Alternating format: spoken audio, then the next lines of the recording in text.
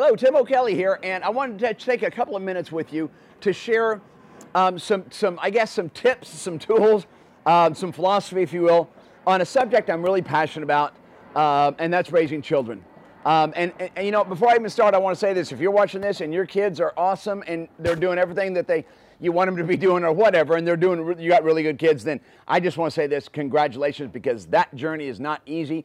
And you know what? If you are still watching this, I'd love you to comment down below on what you know that's working, and to pass it on, to share it around, because this is a topic that is so important. You know, I could even go into the importance of our future, the importance of your future, your legacy. You know, what they're going to continue, and so. If you're looking for some tips, if you're looking for some recommendations, I got 25 years of experience underneath my belt. I got 3 children, and it's just a topic I'm fascinated about because, you know, traveling around North America doing classes a lot, you see that in personal development, all of our behaviors, all of our attitudes come to start from when we were very, very young. That's where it starts. And so that's so important, is if we can work with kids at a very young age, you know, the seed that we plant when it grows later, what it turns into, all right? So here's just a specific, I'm not saying that this is the only one, but this is a very specific area that I know when I first heard it, I went, wow, I hadn't thought about that. I was just going on with what I thought was best. And when I was introduced to this idea, I went, that makes sense. That makes perfect sense. So what this idea is if you have a child that's struggling, let me give you an example. If you have a child that's struggling, let's say a certain topic in school, and they're just really struggling with it, they don't like it, you know, or whatever, this is when you can bring this tool in. Now, preferably it would be good to bring that tool in before they got to that place. Yet, if they are in that place, then you want to just stop the game and really do insert this tool, because it does work. You know, this is a way to get a child back into school. This is a way to get a child to be interested in what, because it's proven that the human mind can take on all kinds of learning. It's not that this isn't for this child. It's only our thinking, only our beliefs, only our attitude, right, about this that we don't like. It's not that our brain can't take it. Our brain can take it in. The only thing that needs to shift is their perspective of it, their perspective of this subject. If they don't like the subject, they're not going to do very well. I mean, some might plow through it, but it's not just about plowing through it. It's about learning something, right? So this is something that I think, as I've talked to a lot of parents throughout 25 years of this, that we just don't do. And that is, very simply, to make sure that we inform a child on 3-letter word. Why?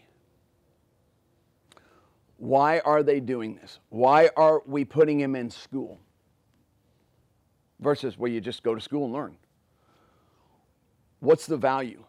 Why am I taking this class? Have you ever heard children say, why am I taking this? Because I'm never going to use this. I don't like this. I'm never going to use this in my life. I don't understand mathematics. I don't like it.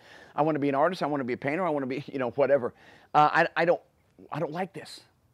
And then we just tell them, sometimes you just stay in there, man. You just got to go through it. It's not empowering. It's not exciting. It's not anything like that. So this would be to sit down and really explain what the value, especially of doing a subject that you previously didn't like. If they don't like it, they don't understand the value. That's it. If they don't like it, they don't understand the value. Because when a child digs a topic, watch what happens. When they love a topic, watch what happens. When they're interested in a topic, watch what happens. If they're not interested in school, if they're not interested in a topic, if they're not interested, watch what happens. So this is how to, if you've got a child that's disinterested in something, that doesn't like math, doesn't like science, doesn't like whatever, and they're struggling in school, sometimes we don't know how to handle it. But this is to sit down and really explain why. Why are they taking science? Why are they taking math? Why are they taking that tough topic? And if you sit down, now see, what's going to be challenging here is maybe this is something you haven't even thought of. I don't know why they take it. They just take it. That's part of the school system. But why? What's the value? You can put any topic here, just know that. Put any topic in this place right here. Math. I just don't like math. They don't understand the value of it. So if you can get a child to see how valuable this class is to their future, if you cause a child to see how valuable this topic is in their future, you can connect those dots for them, and they can see that this will absolutely help me in what I want to do, even if it's to make video games. Is science and math a huge part of that? Yes, it is. Instead of just doing it, well, because I'm supposed to. No one likes to do that. You as a parent don't like to do that. You didn't like to do it when you were raised, right? You just got to do it. No, but when you can connect the dots. Now, here's a way to do it if you don't, or you're not able to connect the dots. You don't see the dots, right? And that might be a case too, because that might be a subject we didn't like either. I'll give you something you always fall back on, and it's true. If you cannot connect the dots of math to their future, what is the topic of them doing a class alone? Just that class. Doesn't matter what the topic is. If you can sit down and explain to them how taking on learning something, especially when it's tough, you expanding your mind. That's what a class does. You expand, you learn, you get more in your brain that you can fall back to when you make decisions later on in life. The decisions of making video games, the decision of art, the decision of whatever. You give your brain as much of that information as you can. That's going to help you. You might not use this specific topic, but just expanding your mind, using your mind especially when it's tough, it builds a character, and that is going to support you in anything that you do. So that's what you can always fall back in, because it's true. But if you can connect the dots, like there was a kid who wanted to play hockey, but he didn't like math. And it was just a great little exercise where it just didn't like math, but he wants to play hockey, he wants to play sports. You know, and what a teacher did was explain, okay, are there shapes in math? Are there shapes in hockey? Okay, I said, yeah. Well, I want you to draw all the shapes that you can see in hockey. And this kid started drawing them, right? All these shapes. She said, that's algebra right there. And understanding the distance, and understanding, if you really want to know the game of hockey, you've got to know math.